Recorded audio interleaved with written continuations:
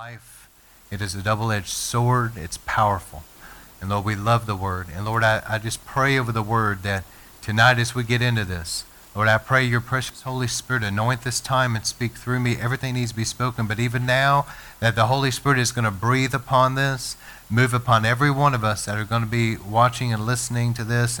And Lord, that the Holy Spirit will help us right now to get locked in. I mean, we get our best ear, our full attention, our focus.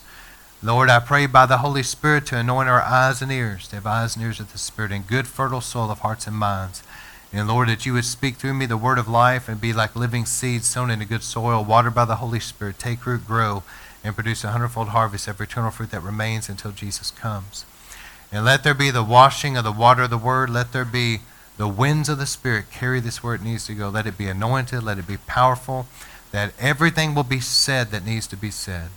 And let there be that anointing, that empowerment in the Word of God tonight. And Lord, I also pray, the Bible says the birds of the air try to steal the seed. So Lord, we take authority as a church and we bind up anything of the enemy right now in the name of Jesus that would try to hinder, oppress, distract, or come against this word in any way. We bind you now in the name of Jesus. You will back off. And Lord, I pray that the winds of your Spirit, let this just blow out everywhere it needs to go among the nations. And we stand on the promise your word will not return void, but go forward and accomplish that which you sent it forth to do.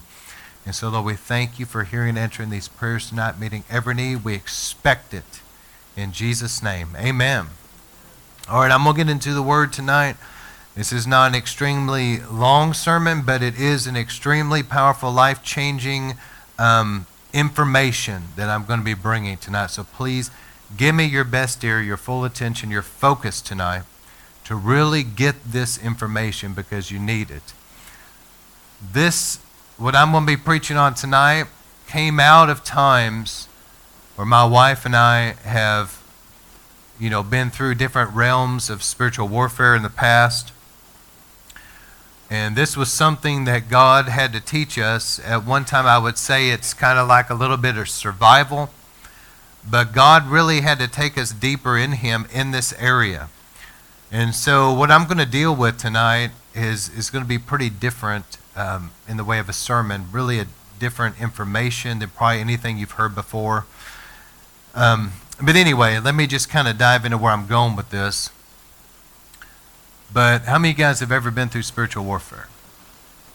How many of you guys have really ever felt something really oppressive come against you? And you know what I'm talking about. It's hard to think straight, hard to pray. It was heavy, maybe attacked you physically if it didn't feel good. We've all been through some realms of spiritual warfare before. And this is where I'm coming from because a lot of spiritual warfare tries to come during the nighttime because you're asleep. And the enemy knows that that's a key time to try to release things because your defenses are somewhat down a little bit because you're asleep. And so, anyway, that's where I'm coming from with this because during those times, my wife and I used to, years ago, really go through some battles, especially in the night. And so God began to take us into a journey of how do we overcome in this realm.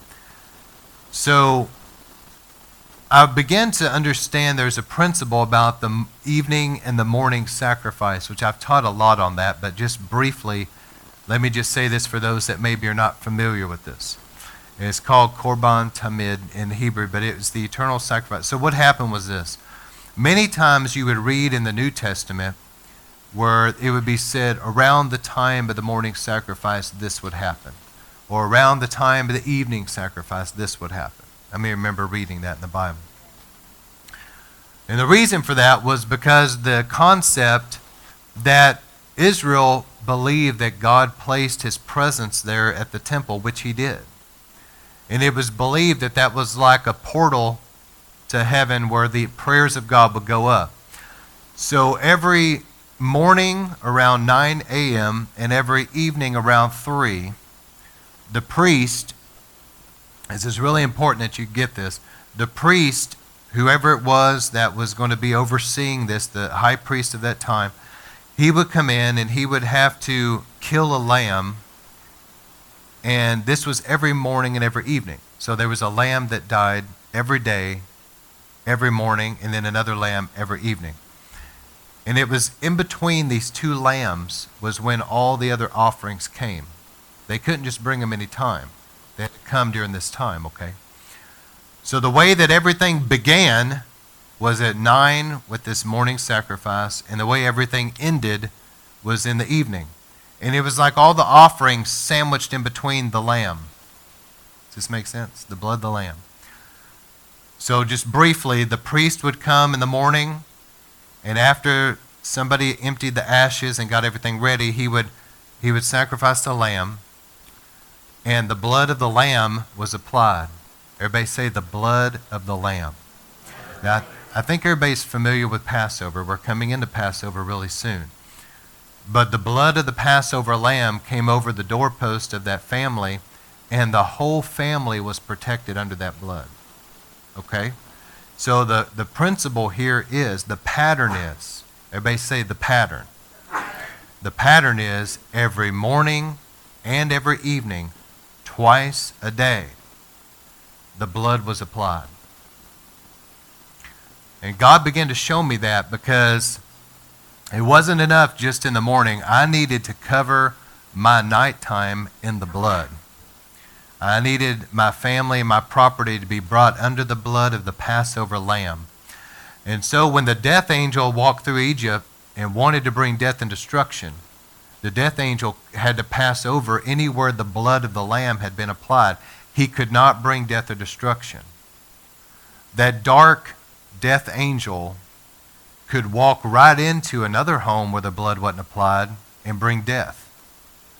But when he walked up to the property of where the blood was applied, he had to stop and respect that blood, and he could not enter. And so every morning and every evening, the priest would shed the blood of that lamb. And also, this is also equally important, every morning and every evening, both times, he would offer up a grain offering. So you had unleavened bread, and you had wine that he would pour out. It was a wine libation, and he would take the grain offering, the unleavened bread, and burn it on the bronze altar. That's a picture and type of communion. So when the Bible says as often as you desire, it means as often as you desire. You see what I'm saying? There's no confusion about this. And so don't allow people that kind of have a religious traditions of men tell you it needs to be a certain way. Communion is available as often as we need it and as often as we desire. Smith Wigglesworth took communion every single day. The pattern here was every morning and every evening there was a pattern of the matzah and the fruit of the vine and the blood being applied. So in my opinion, the pattern is that you could take communion morning and evening if you want to. You obviously don't have to. But nonetheless, the blood needs to be applied. So I'm going somewhere with this because of your nighttime. As many people have told me when they've come under warfare that they've noticed it in the night. That's really common. So, also, when this priest, every day, in the morning and the evening, this happened both times, after he would shed the blood of the lamb, and it was a picture and type then of the communion table, he would go into the holy place, and he would trim the wick of the menorah and make sure it's all burning. He could eat of the table of showbread and drink of the fruit of the vine if he wanted, but he went in to burn incense.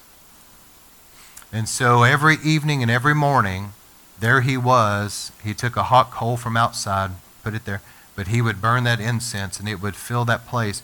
Now we know this, but the incense speaks of our praise, our worship, our prayer, and intercession. David said in Psalms, let the lifting of my hands be like an incense. He had to do with worship. And the book of Revelation, the golden bowls came before God's throne that had incense in them, and it was the prayers of the saints, remember? So this is the pattern.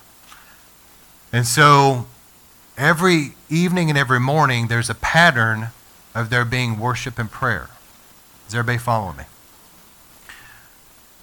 And what was believed was this, that God had deposited his presence there at the temple. There was like an open heaven. And when the priest went in and he would burn this incense, that incense would go up. And it was believed. Do you remember how Daniel used to turn toward the temple? Even in Babylon, he would face the temple. All over Israel, people were doing that because they knew around the time of the morning and the evening sacrifice, they knew what was going on.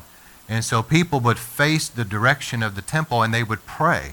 And here's what was believed. It was believed that all of their prayers around the nation would come in, it would intermingle in this incense, and would go right up to God. Isn't that interesting? That's an Old Testament pattern for something that I believe is very real for us today. I believe when we come together here in Christ and we unify and worship in prayer like we do in River of Life, I believe that River of Life, we've got an open heaven. And I believe when we come together and we worship and pray like we do, it's like an incense that's going right up through that open heaven to God's throne. So the pattern is still the same today. It's just now we have the fullness and the reality in Christ because we're all priests. And so God began to teach me about all of this, and I began to understand the importance that I needed to begin my nighttime by coming under the blood. And I felt that I needed to take the communion table and I needed to bring my family and my property under the blood. I would spend some time with worship and prayer. My wife and I pray together at night. And that was the incense of worship and prayer right there. And I knew that it was important that we did this because we were bringing our property and our lives under the blood. And because we were praying together, the glory of the Lord began to come in really strong. And also we would speak blessings over each other. And that's very important. Because just here recently in the Bible study, it might have been last week, it talked about Moses and Aaron went in and they came out and Aaron spoke that blessing over the people. And then the fire of God fell on the altar. So speaking blessings is connected to revival. It's connected to the glory, the fire falling. And so my wife and I, we would speak blessings over each other, pray together, and it was a really powerful thing, and it still is because we still do this every night, but we would come under that blood. And so let me show you a few things. Also, something I felt the Lord lead me to do was I would always play something on our computer like revival services and things that were real powerful where the glory of God would come in.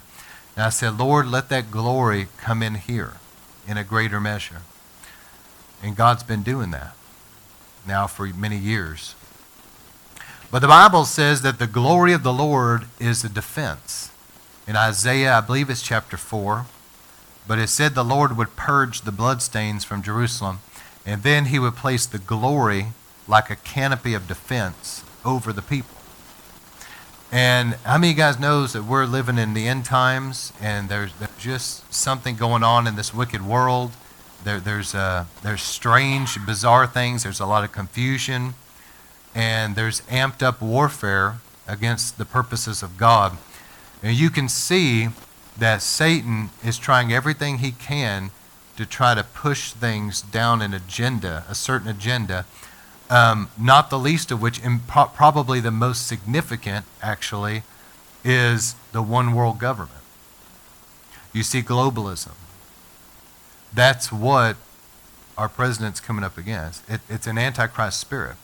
And the Bible says before Jesus comes that there's going to be a rise of an actual antichrist. He'll be a political figure, but it's going to be like a globalized thing. He's going to unite the world under his authority. And things are trying to move that way. I'm just showing you that there's amped up warfare. And in the days that we're living, God is wanting to increase his glory in our midst. And the Bible says in Isaiah, I believe it's chapter 60, but you can easily look it up. But it says in Isaiah that thick darkness. Some translation says gross darkness, but it implies like a deep, thick darkness will cover the earth. But the Lord said, but among my people, the glory of the Lord would arise and shine upon them. And what you're going to see is, you're going to see like this thick darkness increase in the earth.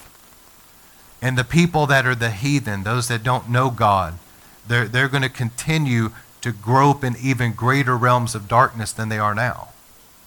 Confusion, deep darkness, end time level of serious depravity. That's what you're seeing with people being so comfortable with murdering babies and defending it like they are. It's an end time perversion and deep wickedness that people feel comfortable with that. They love it. And your sexual perversions, things the Bible says is very out of order, very dark, evil, even to the degree now where there's nuances of people being okay with pedophilia. I mean, it's a deep, thick darkness sexually coming into the earth. The rise of witchcraft and the occult like never before, and Satanism, militant open Satanism. Dark, thick darkness coming on the earth. While that's increasing, God is saying, but among my people, I want to deposit my glory in a much greater measure than ever before. And he's saying that glory will protect us from the deep darkness of the world. And just like during the daytime, we all know this, but it's not like the stars cease existing. But the darker it gets, the brighter the stars seem to shine. Do you see what I'm saying? And so what's going to happen is as the world gets darker, the body of Christ, the true people of God, not everybody that calls themselves a Christian, but the true people of God, the glory is going to shine brighter and brighter than ever before. And there's going to be people that are in thick darkness that are going to begin to look for answers. And they're going to be drawn to the brightness of the glory of the Lord among his true people. And I believe that's what we're starting to feel in River of Life even more, as the glory of the Lord just keeps thickening, just keeps deepening and thickening. And God, as he's increasing his glory, and we're going deeper in the glory, I believe that this is the same glory that's going to protect us from the elements of these last days. It's the glory of the Lord that's also going to help keep us healthy and bring restoration. Are you hearing me? It's the glory of the Lord that's going to cause financial prosperity even in difficult times. And great protection. So I say all that because the glory can be in your home, and it needs to be in your home. You can play these services. We record them, especially the worship time, and as we take communion, speak a blessing, and we have worship, the glory that's here tonight gets on these recordings. And you can play them into your home. I remember there was a time that, I remember back whenever, it was Zach and Wendy, but they had first had Judah or something. But anyway, for a short time, they had to kind of live stream things. And I remember we went there for something, but as I went in, I felt the glory from church in the home. And I was saying, you guys have been live streaming. He goes, oh yeah, we have. You know, we've been really entering in like we're there. To see the glory of God was coming right through that into that home. See? So this is what God led me to do. And as my wife and I, as we've come under the blood, and as we've offered up the incense of worship and prayer, the glory of God has begun to move in. And what's happened is that spiritual warfare has diminished tremendously.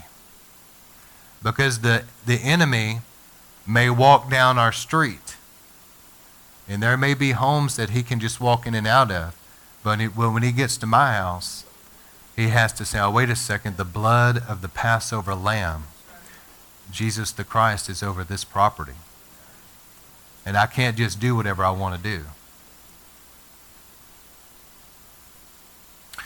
All right, so let me give you a few things about this. I actually want to start with 1 Samuel chapter 3, which is the third down in your notes. But it says, now the boy Samuel was ministering to the Lord before Eli. So in a nutshell, Eli was the high priest of Israel. The temple, the tabernacle was in Shiloh, so the nation of Israel was coming here. His two sons, Hophni and Phinehas, were a couple heathen. But God blessed Eli with Samuel, who became like his adopted son, like a spiritual son. And Eli was teaching Samuel how to minister. So here's what Samuel's learning. Every morning and every evening, Eli is helping Samuel apply the blood of the lamb, offer the grain, the wine libation, picture and type of communion, and then Samuel would go in and minister before the Lord in the holy place. He would have to trim the menorah, cut the old burnt wicks off, make sure the wicks were good, fill the oil, make sure all of them were lit. He could eat of the table of showbread if he was hungry. But Samuel was going in to take that hot coal from outside, and he was burning the incense. And that incense would fill the place. And so I want you to understand what little Samuel's doing every day. Now, I don't know how old he is. This translation says a boy. Some people believe he was over 30 when this happened. We don't really know. The Bible doesn't say. But he was probably young. Anyway, the word of the Lord was rare in those days. Visions were infrequent. It happened at that time as Eli was lying down in his place. His eyesight had begun to grow dim and he could not see well. And the lamp of God had not gone out yet. So remember, Samuel went in. What did he do? He trimmed the wick so the menorah was shining in there. So the menorah was still burning bright. And Samuel laid down it was the tabernacle. This is a mistranslation. He laid down in the tabernacle where the ark was. Now that's all it says. So did he kind of scoot into the Holy of Holies and snuggle up by the ark? We don't know. I know God made provision for things sometimes, that like David's men ate the consecrated bread, things like that. But most likely what he did was, after he burned the incense, he would just lay up against that veil and scoot in as close to the ark as he could. And think about it. He had already applied the blood. That beautiful menorah was lit. He had already burned the incense, so the fragrance, that beautiful fragrance is in there. And Samuel just didn't want to leave. Y'all ever been in the presence of the Lord and you just didn't want to leave? There's a really, really good song, David Crowder. How many of you guys like David Crowder? I love his music, man. He's so creative and anointed. But one of his songs says, I don't want to move. How many ever been there? I have. Man, you're like in the glory. It's like, I don't want to move. I got to go do something right now, but man, I don't want to move. That's what he's talking about. But Samuel just did not want to leave. So here's what happened, man. Eli, here's the tabernacle. Eli built him a little place next to the holy place that he would sleep there as the high priest. But Samuel, it seems like he began to sleep close to the ark. Isn't it interesting that Samuel became one of the most incredible prophets of God in the whole Old Testament? You ought to read about this man. He was an amazing man of God. You know where all of it was birthed? When he was laying by that ark. He was a man of the presence of God. He wanted to stay in God's presence and linger. He didn't have to stay. You understand, his duties were done. He could have just left, but he said, I'm not going anywhere. And he just laid down. It seems to me like that maybe that became where he slept at night.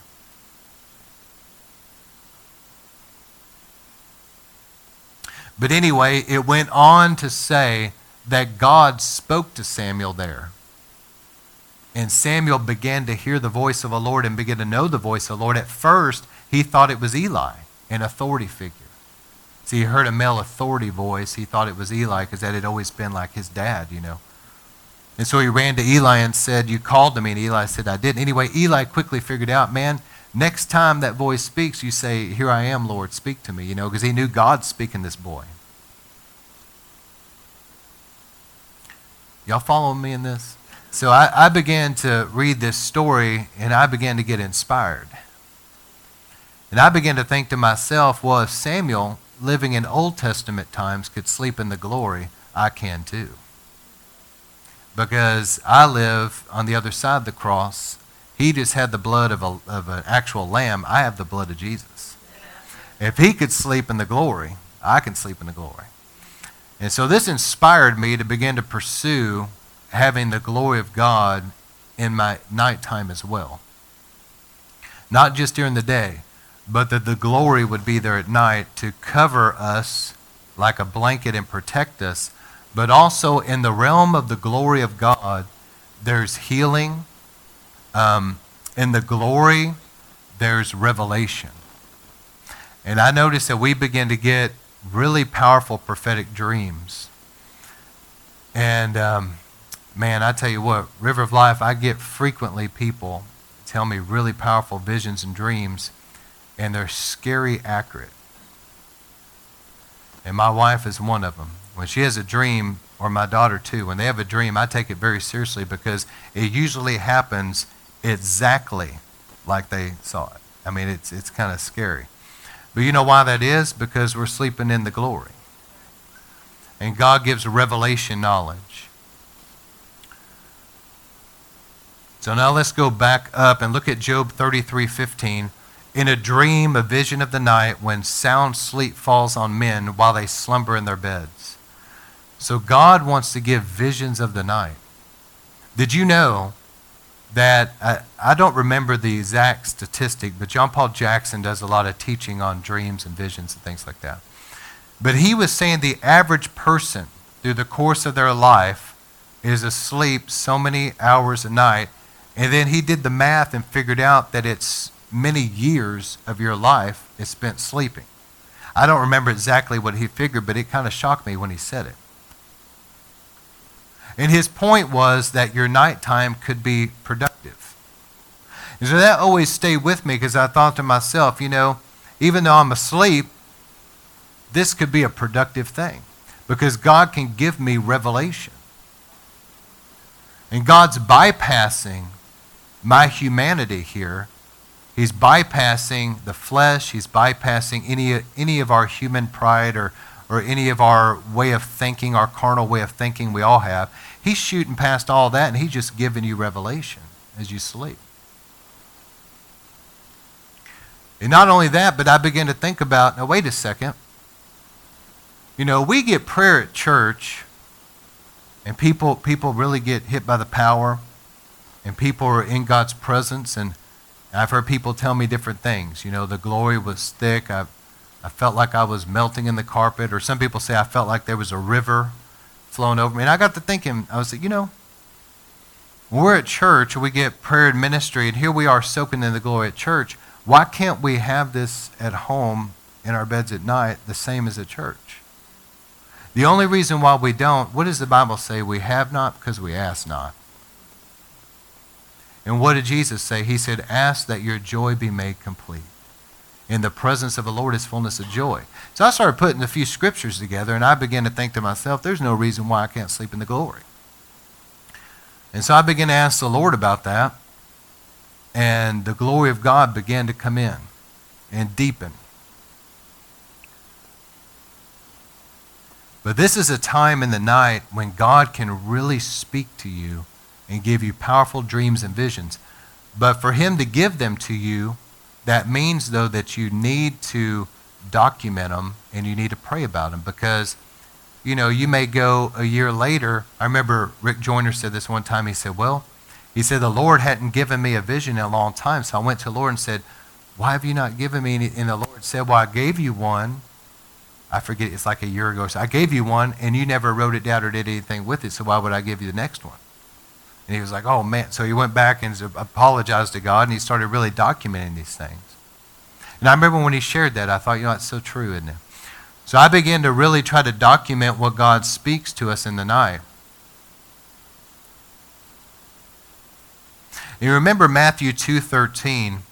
Everybody knows the Christmas story. So Jesus is born. The wise men come. You remember Herod was jealous and worried about that. And so he was going to send his military to kill all the children. And it says here in Matthew 2:13, now when they had gone, this is talking about the wise men, I believe, an angel of the Lord appeared to Joseph in a dream. When did the angel appear? In a dream. Everybody follow me?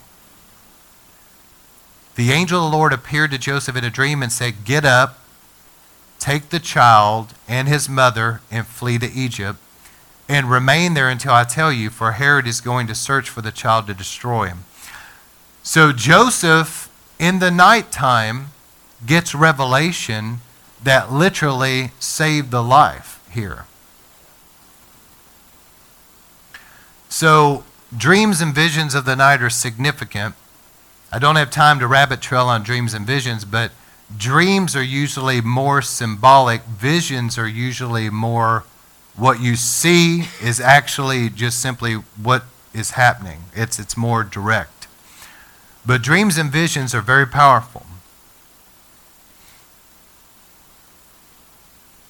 And I believe in the days that we're coming into, that, as I mentioned, here we are in the end times, and there's so much going on.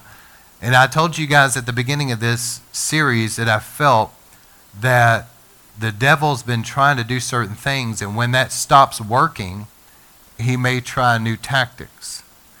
So I'm trying to tell people that this is something my wife and I had to learn. At one time, it was kind of like out of survival mode. You know, how do we stop this warfare that's been so intense, especially in the night? And let me tell you that this, what I'm telling you, took care of it. About 99%. Very seldom. Every once in a while we've had a little bit of something, but this wiped it out for the most part. So again, let me close out with this. Communion, applying the blood, the incense. Here's something interesting. I've said this several times, but just to recap. On the Day of Atonement, when the high priest went into the Holy of Holies, what took him into the Holy of Holies? Remember? He had to take a censer of incense, put it in there, and then he had to come with blood. And he would sprinkle the blood. So the two things that took the priest into the glory was the blood and incense. The same pattern is true today. Why do you think it is at church we take time, this is what God led me to do, but we take time at the beginning of service to take communion together. And as we take communion, what are we doing? We're coming under the blood. We're making sure we forgive people, confess and repent of anything, kind of clear the air, but all of us collectively are coming under the blood. Then what do? Praise and worship, prayer and intercession. That's the incense. And then what happens? The glory. We go right into the glory. You see what I'm saying? So the same pattern can be in your life, the same as it is at church. If you'll take time to come through the blood and reverence the blood, and then you'll offer up the incense of worship and prayer, you'll begin to move into the glory of the Lord. And the glory is an atmosphere. See, the Holy Spirit, He comes, He's a person. And when the Holy Spirit comes, He can bring in the glory. And the glory is like an atmosphere that can dwell. And let me just say something as the Holy Spirit is prompting me here. Whenever you're going to have somebody come visit your house, and they're going to stay in a guest room, you can kind of clean everything up real quick and like shove it all in a closet. You know what I'm talking about? It's all piled up real good, and you kind of wedge the door shut, and and you can just kind of make it work for a quick visit, right? Y'all know. But it's an entirely different ball game when somebody's going to come live there. You're going to have to make adjustments in a lot of different ways. There's a lot of churches out there, and I grew up in Spirit-filled churches, that there's times that they will have a little visitation. Y'all know what I'm saying? They'll have a good service. And at those times, people get convicted, and they may kind of shove everything in the closet, just kind of get stuff cleared out for today. And the Lord comes here and there in little visitations, but it's an entirely different ballgame when a church is saying, Lord, but we want you to stay here. We want you just to dwell here. Because there's not going to be sweeping anything under the rug anymore. There's not going to be hiding stuff in a closet. You're going to have to really make room and adjust everything to accommodate him, dwelling there.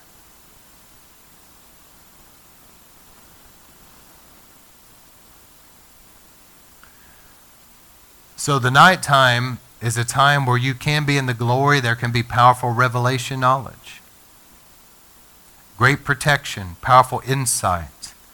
And let me close with this: the ministry of holy angels. Hebrews 1:14 says, "Are they not all ministering spirits sent out to render service for the sake of those who inherit salvation?"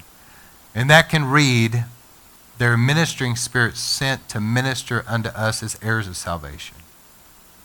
So they're sent to minister to you and I. Did you know that after Jesus faced the devil in the wilderness, that the Bible says that angels came to minister to him? Did y'all know that? Well, I've said this many times before, but don't you think it stands to reason that if Jesus needed the ministry of angels, that maybe we do?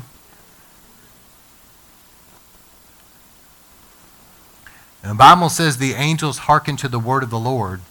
And so when you quote Scripture and you claim out loud the promises of God, it's like they begin to be active to make those things happen. I tell you what we need to do. All of us need this. We need to stop the grumbling and complaining. We need to stop the things that are empowering demons against us. We need to stop the gossiping.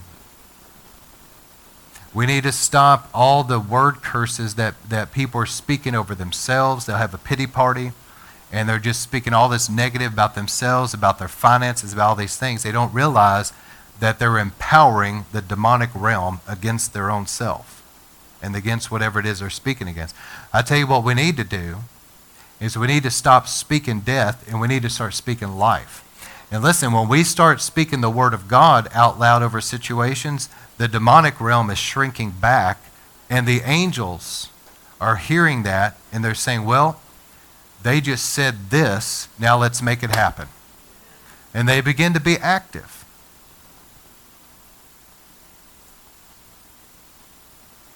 I'll tell you something else. In a church where the word of God, where people, let me say it this way.